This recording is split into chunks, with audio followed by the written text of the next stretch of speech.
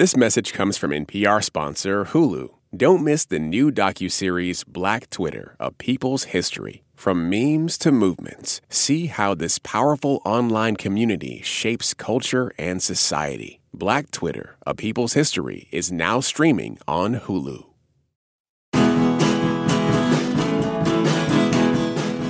Ahsoka is the latest Star Wars TV series on Disney+. This one's about a character who's beloved by fans of the franchise's animated series, but if you only know the Star Wars movies, you're likely meeting her for the very first time. Rosario Dawson plays Ahsoka. She was once a Jedi before she rejected the Order's stuffy, bureaucratic ways.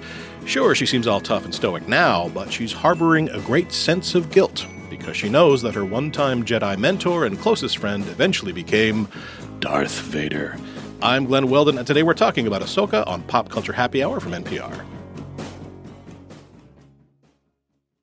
This message comes from NPR sponsor Hulu. Don't miss the new docuseries Black Twitter, A People's History from Onyx Collective and Hulu. Directed by Prentice Penny, executive producer of Insecure, Black Twitter, A People's History tells the story of how Black voices found a new home online and blossomed into a force for change, while laying down some hilarious tweets along the way. From the memes to the movements, see how this powerful community shapes culture, society, and politics. Black Twitter, A People's History is now streaming on Hulu. This message comes from Capital One, presenting sponsor of the 2024 Tiny Desk Contest. Earlier this year, unsigned musicians from around the country submitted their original songs for the 10th annual Tiny Desk Contest. The panel of judges are hard at work picking standout entries, and you can follow along and choose your favorite videos as well. The winner gets to play their very own Tiny Desk concert, then headline a tour with NPR Music this summer. Want to come along for the ride? Visit tinydeskcontest.npr.org to learn more, then check out the Venture X card from presenting sponsor Capital One. Earn unlimited 2x miles on everything you buy and turn everyday purchases into extraordinary trips. What's in your wallet? Terms apply. See CapitalOne.com for details. Joining me today is filmmaker, pop culture critic, and iHeartRadio producer Joelle Monique. Joelle, welcome back. Hey, Glenn. Glad to be back. Oh, Joelle, I have so many questions. I have answers. Let's get into it. Okay, so the long time ago and far, far away galaxy in which Ahsoka unfolds is a more morally gray place than it was in the Star Wars films. The series is set in the years after the events of Return of the Jedi, as the recently established New Republic strives to rid the galaxy of the last vestiges of the evil Empire. And it features many characters who've appeared in the Star Wars animated series The Clone Wars and Rebels, as well as the live-action series The Mandalorian. Chief among these is Ahsoka herself, played by Rosario Dawson. In the animated series, Ahsoka was young and idealistic, but seeing her beloved mentor Anakin turn to the dark side and destroy the Jedi Order has made her guarded and aloof. She reunites with her one-time Jedi mentee, or Padawan, Sabine Wren, played by Natasha Liu Bordizzo, but neither one of them is sure that continuing Sabine's training makes any sense now that the Jedi are extinct. They're all trying to find and stop a new threat to the galaxy and also find their friend Ezra Bridger, who's played here by Iman Asfandi. There's also, it should be noted, a lot of business with a space map and space witches and space whales. Ahsoka is streaming on Disney+, and a spoiler warning, if you are listening to this episode the day it drops, the Ahsoka finale airs tonight. Now, Joelle and I haven't seen it, but we're going to talk about the 7 episodes that we have. Joelle, please help. What do you think of Ahsoka? So first I have to give your audience just a fair, honest statement about me and my relationship with Ahsoka. I have 2 tattoos. One of them is a witch. The other are Ahsoka's lightsaber hilts. I am obsessed with this character. I love her deeply. I am hypercritical of this show. I think there are many, many things to love. I love Rosario Dawson's performance as Ahsoka. I like getting to see a lot of Legends characters for folks outside the Star Wars fandom. Any books, comic books written prior to Disney's acquisition of Star Wars are considered Legends. But oh boy, some very typical things we have of these Star Wars live action shows. The pacing is unrelentingly slow for reasons I don't understand. There's so much story to be told here. I question some of what we choose to show. Apparently, Ahsoka stopped Sabine from going to Mandalore to save her family. Your family died on Mandalore. because your master didn't trust you. That's conflict, and I think it's the main thing missing from Ahsoka. Oh, we are lacking conflict between characters who love each other, conflict between characters who are against each other. It's a space opera, and what we're getting is really into the samurai aspect, which is fine. It's Ahsoka. She's a warrior. She's a lone samurai. But I think you can't miss the space opera element of it. You need high stakes. You need high emotions, and you need high conflict. You need that tension. And it's just so subtly played out throughout Ahsoka that I think it causes everything to feel sluggish and slow. And that being said, oh my gosh, they brought in Ezra, and he's perfect. I mean, Iman Esfande is some of the best casting in this series. Okay. Crown him. He's so good as this character. And I think he turns over a lot of what has been struggling in the show, like that dichotomy of character. You can't have like 4 aloof, low energy characters to launch a series. I wish we had gotten them on a little bit earlier, and it's like all of the pieces are there. I'm just not loving how they're all assembled. Okay, you are the perfect person to talk about this with me because I feel so much of what you're saying, even though I'm coming at it from the outside. I never watched the animated series. I have surfed a wiki in my time because it is 2023 and that's the law. And it's not a principled nerdy stance because, as you say, it's not that they're not canon because they very much are. When Lucas sold the franchise to Disney, everything goes away. Everything becomes Legends. All the extended universe except for the movies and the animated series, which at that time was Clone Wars, but now it's Rebels. So they're very much in the mix. I have more or less come around to the series Ahsoka, but as you allude to, Joelle, in the early going for me, it was very rough. I'd be interested to see what breakdown of people who are sticking with this show, what percentage of them are like you and what percentage of them are like me. Me too. How many of them actually watch the animated series? Because coming from the outside, I get that Ahsoka feels guilty. I don't understand why, because it wasn't her fault, but okay, she feels guilty that, the Darth Vader of it all, and I love Rosario Dawson, but here she's doing, at least in the early going, the first half of the series, she is doing stoic and badass, which comes off as just dour. She's kind of a bummer. She's kind of a pill. She is, yeah. And also this thing is front-loaded with callbacks for fans of the animated series, and Ahsoka's creator, Dave Filoni, is also behind those shows, and he has said he wants this to feel like another season of Star Wars Rebels. But he's also said that you don't need to have seen the animated series. Now, as someone who knows the animated series as well as you do, what do you make of that? With so much love and respect to Dave Filoni, if it's going to be a continuation, then it requires prior reading. It requires you do the work before, and particularly if all of your recalls are going to be strictly in conversation. It's not helpful to only hear what's happened. We need to see it in action, which is why I really wanted to see what happened on Mandalore, why Ahsoka wouldn't let Sabine go. It's the crux of their breakup. It explains all of the frustration and angst and concern and questioning between the two of them. What happened? Don't you ever get tired of moving from one place to another? I go where I'm needed. Not always. There's nowhere you can go to look at that, read about it. There's no prior knowledge other than it was said rather briefly. And so I think what Disney has to come to terms with is the fact that if you're going to continue to build out a Legends-style canon, which I think is great, I love it, then you have to be prepared to either bring people in a way that makes sense or acknowledge that, hey, this is just not going to be for everybody. We'll have a smaller audience overall because there is so much background that needs to be done to dive into these things. You've already clarified something for me because, yes, a lot of what I didn't get happens in dialogue here. And those first few episodes, you're just neck deep in a big bowl of egg salad. Yeah, no, and I think trying to serve two masters really messes everything up because as a super fan, I'm like, I know this.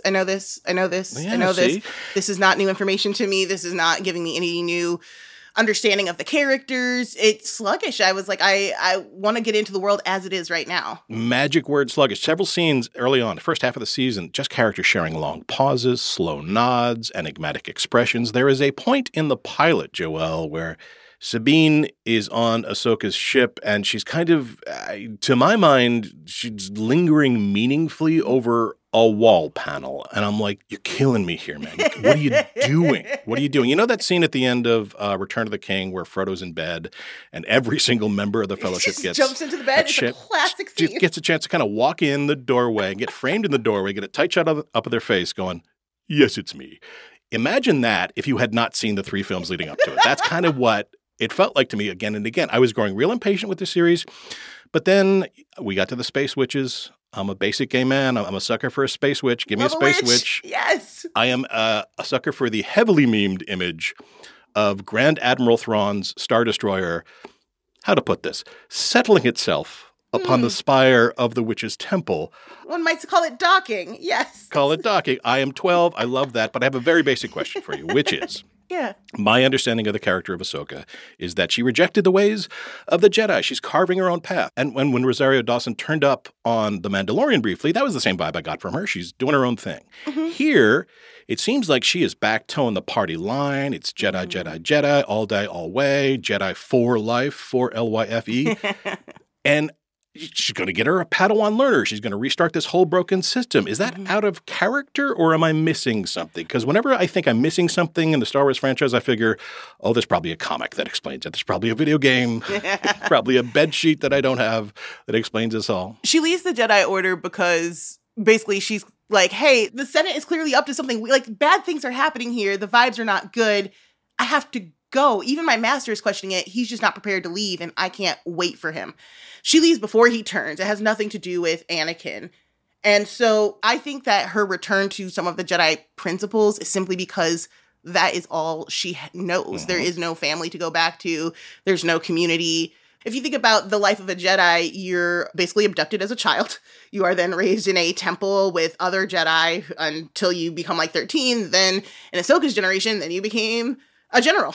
You went straight into war. There is no other life outside of the Jedi that she knows. Even when she went to forge her own path, all she has are her training. And so she's constantly falling back on them. Yeah. But it's like, I'm not following Jedi protocol here. My Padawan doesn't need to be a Jedi. I wanted to pass on my knowledge of the Force.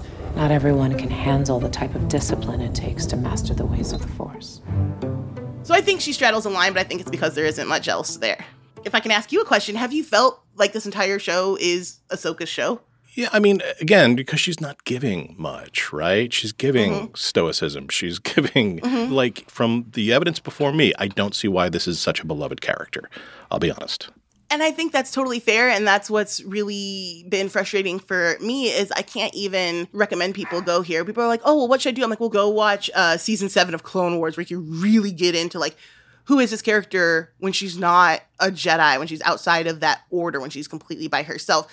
She's got like that effortless cool where you instantly want to get to know her. She's quippy and funny and fast. None of what you get to see at the top of this series. Right. I love watching this character. I wish I had a show that was specifically hers. So let's talk about that 5th episode. The 5th episode features the return of Hayden Christensen as Anakin Skywalker.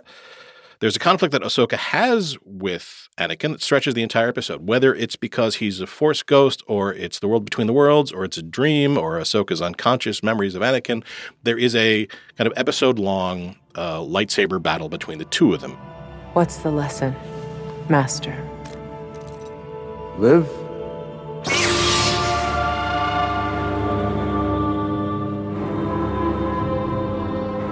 Or die. I won't fight you. And I kind of expected something more concrete to emerge from it because he challenges her to give up her passivity, her peacefulness, and fight. Because I think what we're supposed to take away from this is to fight is to live. Is that what we're supposed to, that she's decided to live? Was that an issue for her before? Passivity? What was that doing? Okay, so it seems to me that most fans think, okay, this is Ahsoka's subconscious trying to sort out her overall issues with Anakin, which is basically, I left and then you turned. And had I stayed, you might not have turned. I might have been the anchor that kept you sane. But I don't have to live in the past. I don't have to die there. I can evolve and grow and change. I think it's a perfectly fine reading of everything. To me, if we have Force ghosts and they are consciously sharing information, then when I see a Force ghost, I think that's the actual person, not a subconscious thing. Yeah. And I think for me, that's so much more about Anakin actually having a redemptive arc. From the original series, a big critique is always, how do you get a deathbed redemption? After all of the horrible things you do, especially after we get the prequels where you're slaughtering children. And so for him to come back and say, hey, I know that my choices have made life rougher for you. Don't die here with me. Go out and live and be better. Which is great because I love Anakin and I love that Hayden Christensen gets a chance to be like, actually, I'm a pretty decent actor. Yeah. And to give a little justice to that character who's so integral to the entire franchise. But then again, it feels much less about Ahsoka, the character. In The Mandalorian, she refuses to train Grogu. She absolutely refuses. Yeah. And you get the sense that my master turned into Darth Vader and horrible, horrible things happen because he should have never been trained in the ways of the Force. I can't understand why she's training Sabine, or if something happens with Sabine that then leads her to be like, okay, you know what? No, my instincts are right. Absolutely no, we do not train them. Again, it's confusing. I like it because the performances are solid, but I don't know what the turn to this white Jedi is supposed to mean. She's just a little happier. Like she smiles more. That's pretty much how it manifests. Yeah, she's back to her quippy self, which is nice, but The thing I liked most about those early episodes of the show was this show would go 30, 40 minutes before you're realizing, you know what? A man hasn't had a piece of dialogue yet. let's talk about the women. Oh my God. They don't point at it. They don't underline it, but it's the Hera, Sabine, Ahsoka, Mon Mothma show. Yes, it is. And it doesn't feel like a statement. It just feels like an attempted course correction. And I was here for that. I really love it because all these characters have been around. These are all the positions they would have fulfilled anyway, stepped into. So it feels very natural. It doesn't feel forced. We're like, I guess we have to throw in some more women. We don't have any of the typical like cliche women conversations. I think watching women with lightsabers will always just be iconic to me. It took so long for us to get them and then for them to be taken seriously because when Ahsoka first came out, people also really did not like her as a character. I mean, one of the highlights of this series is like there are so many women in so many powerful positions doing such cool things. I just feel like so much of these women, as cool as they are underwritten dialogue-wise and even action-wise. I don't know if you know, like, to me, a lot of times people just stop to talk at each other as opposed to, like, the way humans actually live, which is, like, let's be involved in the scene and in a moment, and I don't know, I'm folding clothes, I'm eating, I'm prepping my weapons, anything. They just stop. They're not doing anything except talking at each other. And I hate to say it, but some of these, it just feels so lifeless. Again, conflict is extremely lacking. I understand that they have different ideas about what to do next, but not why they have those different ideas or how they disagree, or even if they need the other to agree. Yeah, you ask yourself, but why a lot on this show? Because it took a while for the humor to kind of infiltrate. They had David Tennant's droid providing comic relief, thinking that was enough. Not bad, but not good. It's been a while. Obviously. It took a while for everybody to loosen up. And it surprised me that Sabine would be the character who helped kind of goose the humor in the show because in those first couple episodes, man, she was not given anything. Yeah. Sabine's introduction is so freaking cool. She's on that motorcycle. You have that cool song that is both punk and like sort of original to Star Wars, but fits in nicely.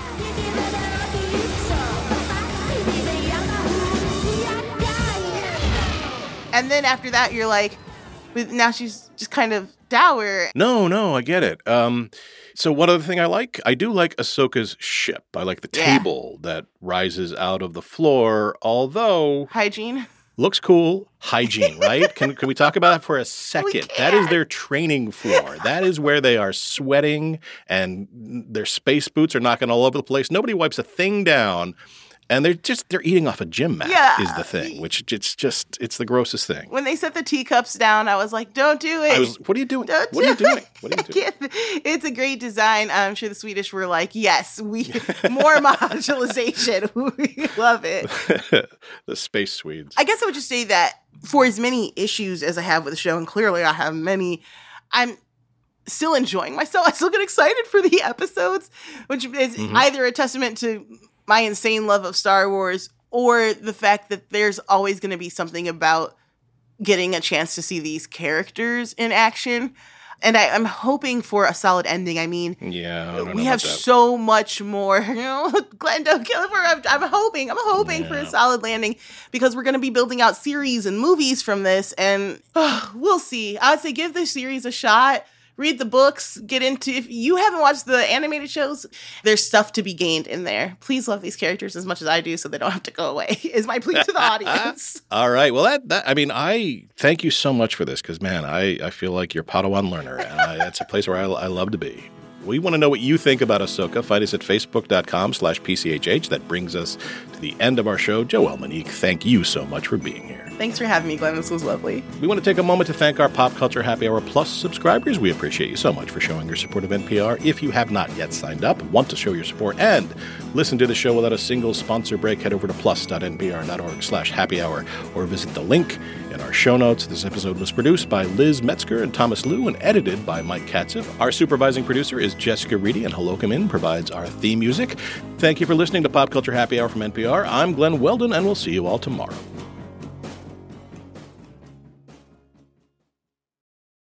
This election season, you can expect to hear a lot of news, some of it meaningful, much of it not. Give the Up First podcast 15 minutes, sometimes a little less, and we'll help you sort it out, what's going on around the world and at home. 3 stories, 15 minutes, Up First every day. Listen every morning wherever you get your podcasts. Support for NPR and the following message come from Rosetta Stone, the perfect app to achieve your language learning goals no matter how busy your schedule gets. It's designed to maximize study time with immersive 10-minute lessons and audio practice for your commute. Plus, tailor your learning plan for specific objectives like travel. Get Rosetta Stone's lifetime membership for 50% off and unlimited access to 25 language courses. Learn more at rosettastone.com/NPR.